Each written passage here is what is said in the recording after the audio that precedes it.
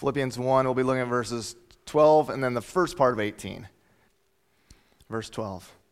I want you to know, brothers, that what has happened to me has really served to advance the gospel, so that it has become known throughout the whole imperial guard and to all the rest that my imprisonment is for Christ. And most of the brothers, having become confident in the Lord by my imprisonment, are much more bold to speak the word without fear. Some indeed preach Christ from envy and rivalry, but others from goodwill. The latter do it out of love, knowing that I am put here for the defense of the gospel. The former proclaim Christ out of selfish ambition, not sincerely, but thinking to afflict me in my imprisonment. What then? Only that in every way, whether in pretense or in truth, Christ is proclaimed, and in that I rejoice. Let's pray.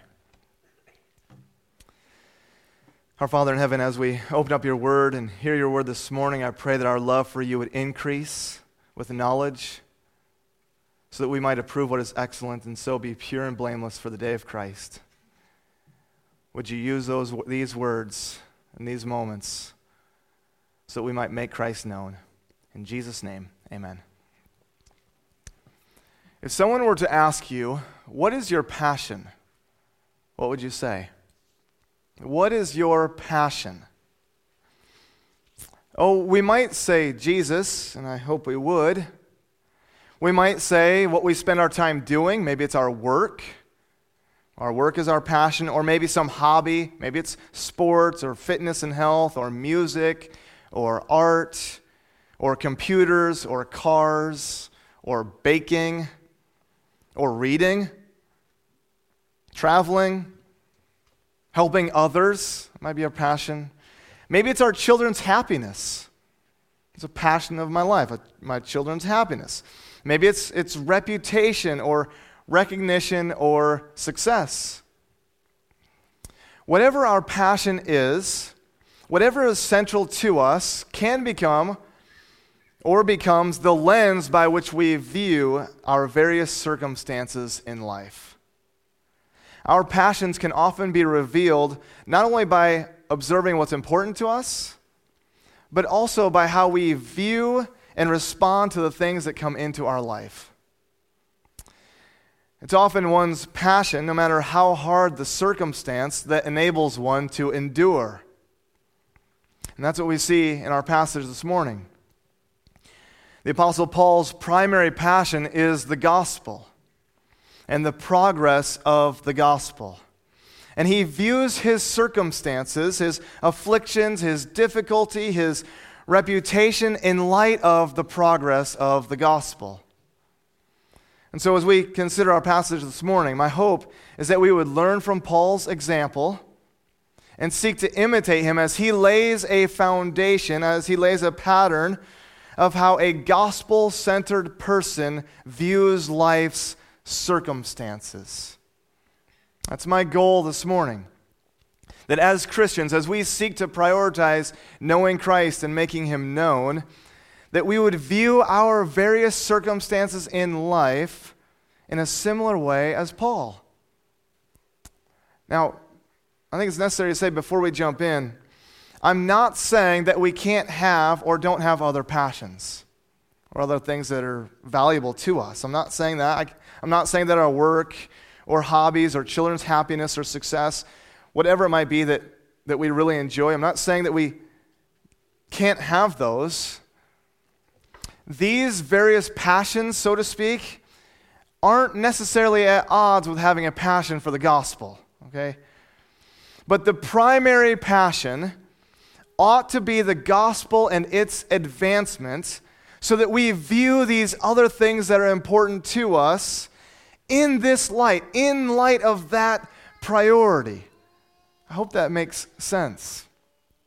So let's look at our passage here. As first point, as followers of Christ, view your circumstances as an opportunity to advance the gospel among unbelievers. Our circumstances can serve to advance the gospel among unbelievers. And that's what we see here with Paul. So notice verses 12 and 13. I want you to know, brothers, that what has happened to me has really served to advance the gospel, so that it has become known throughout the whole imperial guard and to all the rest that my imprisonment is for Christ. So as the Apostle Paul begins to share an update on his circumstances, he doesn't focus on what's happened to him. Instead, he highlights the results and the effects of his situation. Certainly, the Philippian church was familiar with what was going on with him. They were concerned about how Paul was doing. They had taken an interest in his ministry. They were partners in the gospel. They had sent him financial support to meet his various needs. And hearing of his imprisonment certainly would have caused them to be discouraged, because we would think this would mean a hindrance to the gospel that Paul was proclaiming. But though Paul was in chains, his gospel is not bound. In fact, just the opposite has occurred, and Paul wants the church to know this. What has happened to him has actually served, it has really served to advance the gospel. Everything that's happened to Paul to get him to this point in Rome, and you can read about this. I was reading about it this week as I finished the book of Acts. In Acts 21 to 28, we get his journey from Jerusalem to Rome, experiencing beatings, shipwreck, prison. He's waiting for his trial. And it has not actually hindered the gospel, but has served to help the progress of the gospel. Paul's chains, his adversity, his difficult circumstances have resulted in an advancement of the gospel. Notice the first way that the gospel advanced among unbelievers. In verse 13 here, we see the result of his imprisonment. Verse 13, so that it has become known throughout the whole imperial guard and to all the rest that my imprisonment is for Christ. In God's providence and goodness, through Paul's suffering, Paul has been placed now in a new setting, a new environment, a new territory for the gospel to be heard among unbelievers. A new trail has been blazed for the gospel to go forth in Rome. Paul's put in contact with certain people, a certain group of people, soldiers, Roman officials, who would not have had a relationship with him otherwise. And it leads to new ways and new opportunities for the gospel to advance. It has become known through the whole imperial guard that he is in chains for Christ. It's been observed that at its strength, the imperial guard, or the Praetorian Guard, was a unit of Roman soldiers consisting of about 9,000 to 10,000 men. They were essentially bodyguards for the emperor. They were part of an elite group with special privileges. And in 4-hour shifts, they are being chained to the Apostle Paul as they watch over him. Imagine this with me. New roads have been paved for the gospel to be heard as he's chained to these various soldiers. Every 4 hours or so? Perhaps it would go something like this. This is what I picture. Hello there, what's your name? Maximus. Well, Maximus, my name is Paul. Formerly it was Saul. Let me tell you about my experience and about what brought this about. And then he would go on. Or, let me tell you about my crucified Lord and Savior who rose again. Let me tell you about this man from Nazareth, of his life, death, and resurrection. He is our only hope of eternal life. And we must repent, turn from our sins, and turn to God, because God has fixed a time in which he will judge the world in righteousness by a man whom he has appointed. And he's given us this assurance by raising him from the dead. The prophets spoke of this, and it's now come to pass. And his name is Jesus. Would you believe in him too? And then later, Marcus, Felix, Octavius, I don't know their names, some Roman names, Julius. You're going to get the story too. We know the Apostle Paul would have taken advantage of these opportunities to tell people about Jesus. Let me read you a couple passages. We actually see this in Acts that display this. Acts 26, 22, and 23. So he's making his way there. Just listen to Paul's words. I stand here testifying both to small and great, saying nothing but what the prophets and Moses said would come to pass, that the Christ must suffer, and that by being the first to rise from the dead, he would proclaim light both to our people and to the Gentiles. And then in verse 28, King Agrippa said to Paul, in a short time, would you persuade me to be a Christian? Paul said, whether short or long, I would to God that not only you, but also all who hear me this day might become as I am, except for these chains. Acts 28, after arriving in Rome, he called together local Jewish leaders. They wanted to hear about what he believed. What brought you to this point? So when they appointed a day for him, a great number came to his lodging place. In verse 23, from morning till evening he expounded to them, testifying to the kingdom of God and trying to convince them about Jesus, both from the law of Moses and from the prophets. Some were convinced, but others disbelieved. And then in verse 30, likely the time that he's writing this letter, so Acts 28:30, this is probably the time he's writing this letter to the Philippians. He lived there 2 whole years at his own expense and welcomed all who came to him. And then verse 31, proclaiming the kingdom of God and teaching about the Lord Jesus Christ with all boldness and without hindrance. That's the circumstance and setting.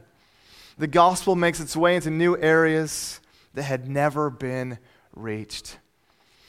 Instead of dwelling on his difficulty and his circumstances, Paul highlights the inroads of the gospel and how the gospel has now been heard by the imperial guards and to all the rest, to the people on the streets, that his chains are because of his commitment to Jesus Christ.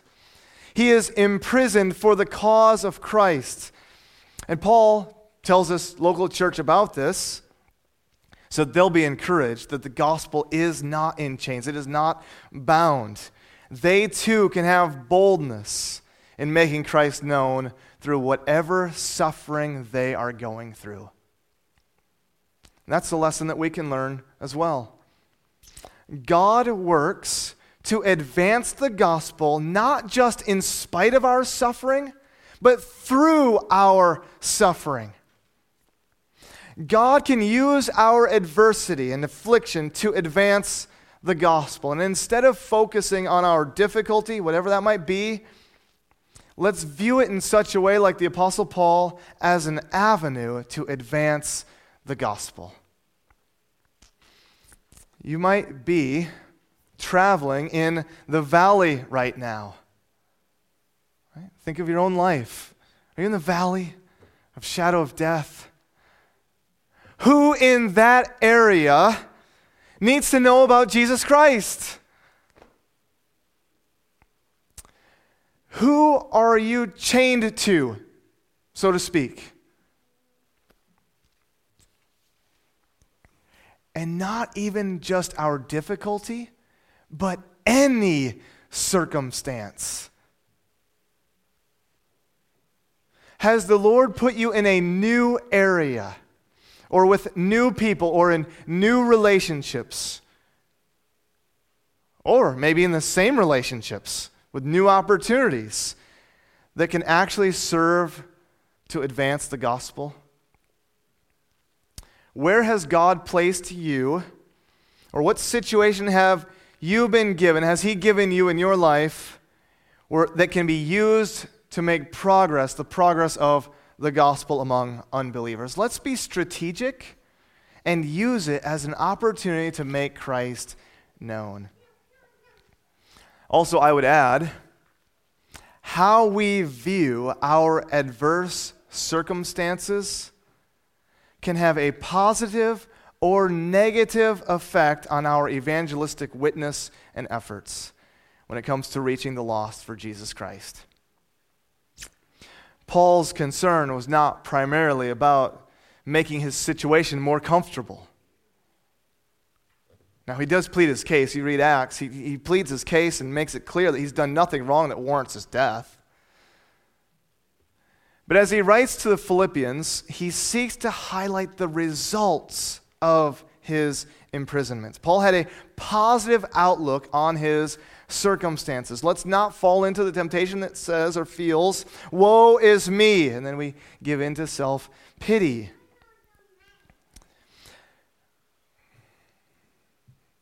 I feel like I have to put a qualifier on these things.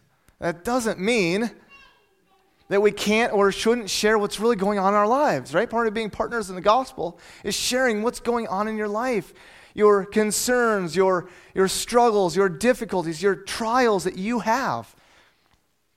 But let's be careful that we don't do it to draw attention to ourselves. Instead, let's view it as an opportunity for evangelism. Consider how your circumstances might serve to advance the gospel towards those who don't know Jesus. And then use that situation as an opportunity to make Christ known. Second, as followers of Christ, view your circumstances as an opportunity to advance the gospel among believers. Our circumstances can serve to advance the gospel among believers. Our circumstances is one of the means, can be one of the means by which the gospel makes progress through other believers. Notice verses 14 through 17. And most of the brothers, having become confident in the Lord by my imprisonment, are much more bold to speak the word without fear. Some indeed preach Christ from envy and rivalry, but others from goodwill. The latter do it out of love, knowing that I am put here for the defense of the gospel. The former proclaim Christ out of selfish ambition, not sincerely, but thinking to afflict me in my imprisonment. So now Paul provides the second way that his imprisonment has actually served to advance the gospel. And we see here the result that Paul's chains had on the believers in the area. Because of Paul's confidence in the gospel, through his adversity, has now paved a way for a greater boldness for believers to share the word without fear. They have become confident in the Lord. Sometimes you would expect the exact opposite to occur in this instance as well. If we hear of someone being put in prison for standing up for what they believe in, the tendency would be to shrink back in fear and be silent about one's beliefs or views. I don't know about you, but as I thought about this, I'm reminded of the story in the Old Testament. Daniel and his friends, right? Shadrach, Meshach, and Abednego. If I saw what was going to happen to them or heard what was going to happen to them, whether they're being thrown into the fiery furnace for Daniel's friends or for Daniel being put in the lion's den, right? We know these stories. If I found out that that's what's going to happen, and that's what happened for their commitment to God, I think more than I think, I'm pretty sure that I would have shrunk back in fear. I'll just quietly, secretly be a servant of God. Even in Acts, we've been studying Acts in our Sunday school class. Even in Acts, Stephen is about to get stoned. He's about to be killed, and then this Saul, believers are going to be dragged out of their homes, thrown into prison, and killed for their faith. I think I would have quietly, secretly been a Christian. It helps to know the outcome. And just the opposite has occurred because of Paul's imprisonment. It has actually led to the believers in Rome and perhaps in other areas as well to have boldness in preaching Jesus Christ. We actually hear of this happening in various missionary stories who give their lives for the cause of Christ. I'm sure you guys have examples of this. Missionaries who have given their lives for the cause of Jesus Christ, and as a result, it produced confidence in other believers to share the word without fear. I'm sure you've heard of stories. That's the boldness and situation that's happened here. And I'm convinced this only happens by the power of God, by the work of the Holy Spirit in our lives. Instead of other believers shrinking back, they begin to preach with greater boldness and confidence. Now, it wasn't all great. It's not all rosy. Paul mentions here in verses 15 and 17 through 17, he faced adversity and affliction, not only from being physically in chains and imprisoned, but also from the manner in which some of them preached Christ. Did you notice that? Some preached Christ from envy and rivalry. This group of people proclaimed Christ out of selfish ambition, not sincerely, but supposing to stir up trouble, supposing to afflict him while he's imprisoned. Now, we're not exactly sure what Paul has in mind here either, or how these people sought to afflict him in prison. But what we do see here is that they preached out of selfish ambition, out of a desire to promote themselves or their ministry, perhaps at the expense of Paul's. This could be quite confusing, I think, because he's talking about brothers. Did you notice that? And back in verse 14, most of the brothers, and then they've become confident in the Lord, and then he refers to them as some preach Christ from envy and rivalry, but others from goodwill. I take this as a reference to Christians. And what's interesting here is that Paul's tone is different than what we would maybe expect from the Apostle Paul. In Philippians 3:2, he says, "Look out for the dogs. Look out for the evildoers. Look out for those who mutilate the flesh." Firm. Or Galatians 5. In fact, the whole book of Galatians, the whole letter to the churches in Galatia,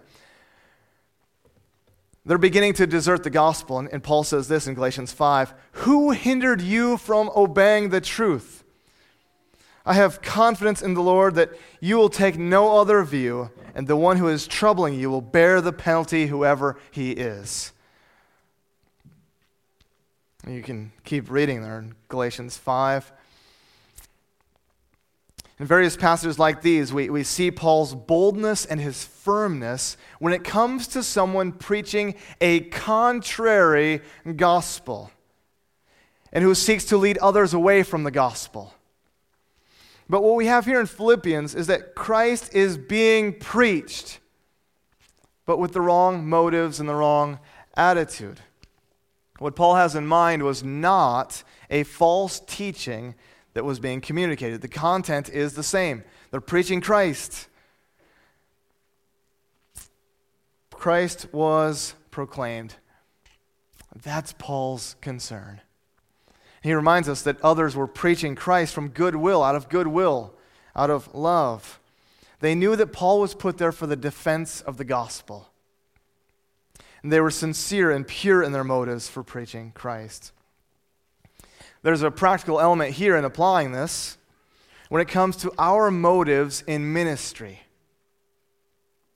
Whether our evangelistic efforts or in preaching Christ. Right? Even for myself. In whatever ministry we might do, it's important to check our motives. It's possible to have selfish motives all while proclaiming Jesus. Let's not promote ourselves, but Christ. And like Paul, let's lay aside our interests and our own honor and name for the sake of Jesus Christ and his name being proclaimed. Another question that we can ask as we seek to apply the progress of the gospel among believers is to consider this. In what ways can our circumstances, right? We consider our circumstances and how we can advance the gospel with unbelievers. But now, in what ways can our circumstances help the progress of the gospel and give boldness to other believers? What circumstances in your life, right? Just think about your circumstances that you're in. How can that lead to the edification and the encouragement of other believers? Right? Maybe you're going through something hard. And you can be an encouragement to someone else because maybe they're going through the same thing. And you can build them up even in that way. Paul's imprisonment led both to the evangelization of unbelievers by him and to the boldness of believers, which leads to a greater evangelistic work. Paul's positive outlook of his afflictions highlights his priorities and his passion. And that's what we see here in my final point. As followers of Christ, prioritize the proclamation of Christ over your circumstances. Paul prioritized the proclamation of Christ over his own circumstances and comforts and reputation and recognition, and therefore he could rejoice. So look with me now at verse 18. What then? Only that in every way, whether in pretense or in truth, Christ is proclaimed, and in that I rejoice. As Paul brings this section regarding the present progress of the gospel to a close, he provides a fitting conclusion. It serves to highlight his priorities and his passion, which enables him to endure. And it provides another reason to rejoice in the midst of his chains. He's faced affliction from unbelievers. He's in chains. He's in prison for following Christ. He's facing affliction from some believers who are preaching Christ from impure motives. And yet, what they thought would actually harm him and afflict him, he takes as another reason to rejoice because Christ is proclaimed. His passion and his concern reveals his heart that he has prioritized the preaching of Christ over his comforts, his personal success, his reputation, and recognition. And as Paul concludes this section on the motives of those who preach Christ, he doesn't mention this to try to get pity from the Philippian church, but instead it magnifies what matters most. Christ is being proclaimed. What then? Only that in every way, whether in pretense or in truth, Christ is proclaimed, and in that I rejoice. It's not about Paul. It's not about his ministry or his personal success. We can have a tendency to make opposition about us. Paul doesn't do that. As long as Christ is proclaimed, in that I will rejoice. What is a priority for Paul is not what people think about him, but whether Christ is proclaimed. That's his passion. That's his concern. And here's the lesson for us as we close. No matter how hard things get for you, if Christ is your passion, and if he is what is most important to you, and if your life is wholly bound to him, then you will be able to endure the hardship and rejoice. When we prioritize knowing Christ and making him known over our circumstances, then we will view our affliction and adversity differently. And we will look at our comforts in a different way as well. When we prioritize knowing Christ and making him known, We will begin to look at the various aspects of our life as opportunities for the gospel to advance. Right? So let's see to it that our circumstances are used by God to advance the gospel among unbelievers and among believers. Let's put on Christ-like glasses, Christ-like lenses, so to speak, which views our adversities, our afflictions, our opposition, our times in the valley. And I'm saying there's really times in the valley. I'm not denying that. But let's view them in such a way as an opportunity to know Christ and to make him known. In order to do that, let's see to it that our passion and priority is the proclamation of Christ over the comforts of this life. And in that, let's rejoice. Let's pray. Our Father in heaven, we do ask that Christ would be our passion. He would be what's most important to us, the progress of the gospel, that we would live in such a way that would display this. And then we can view our circumstances in life as a way to spread the gospel. Rather than focusing about us, would you enable us to focus on Christ and his name being honored and exalted? And would you use these opportunities? I pray that you would enable us to bear fruit in this. That as our people here this morning seek to live this way and take advantage of opportunities they've been given, that they would see people come to know Jesus. That they would see people turn away from their sins and turn to Jesus Christ and be saved. And we could celebrate that and tell one another about that. And then give us a boldness and confidence in you to continue to do so. Would you do that for us? Would your Spirit work in our hearts? We pray. In Jesus' name, amen.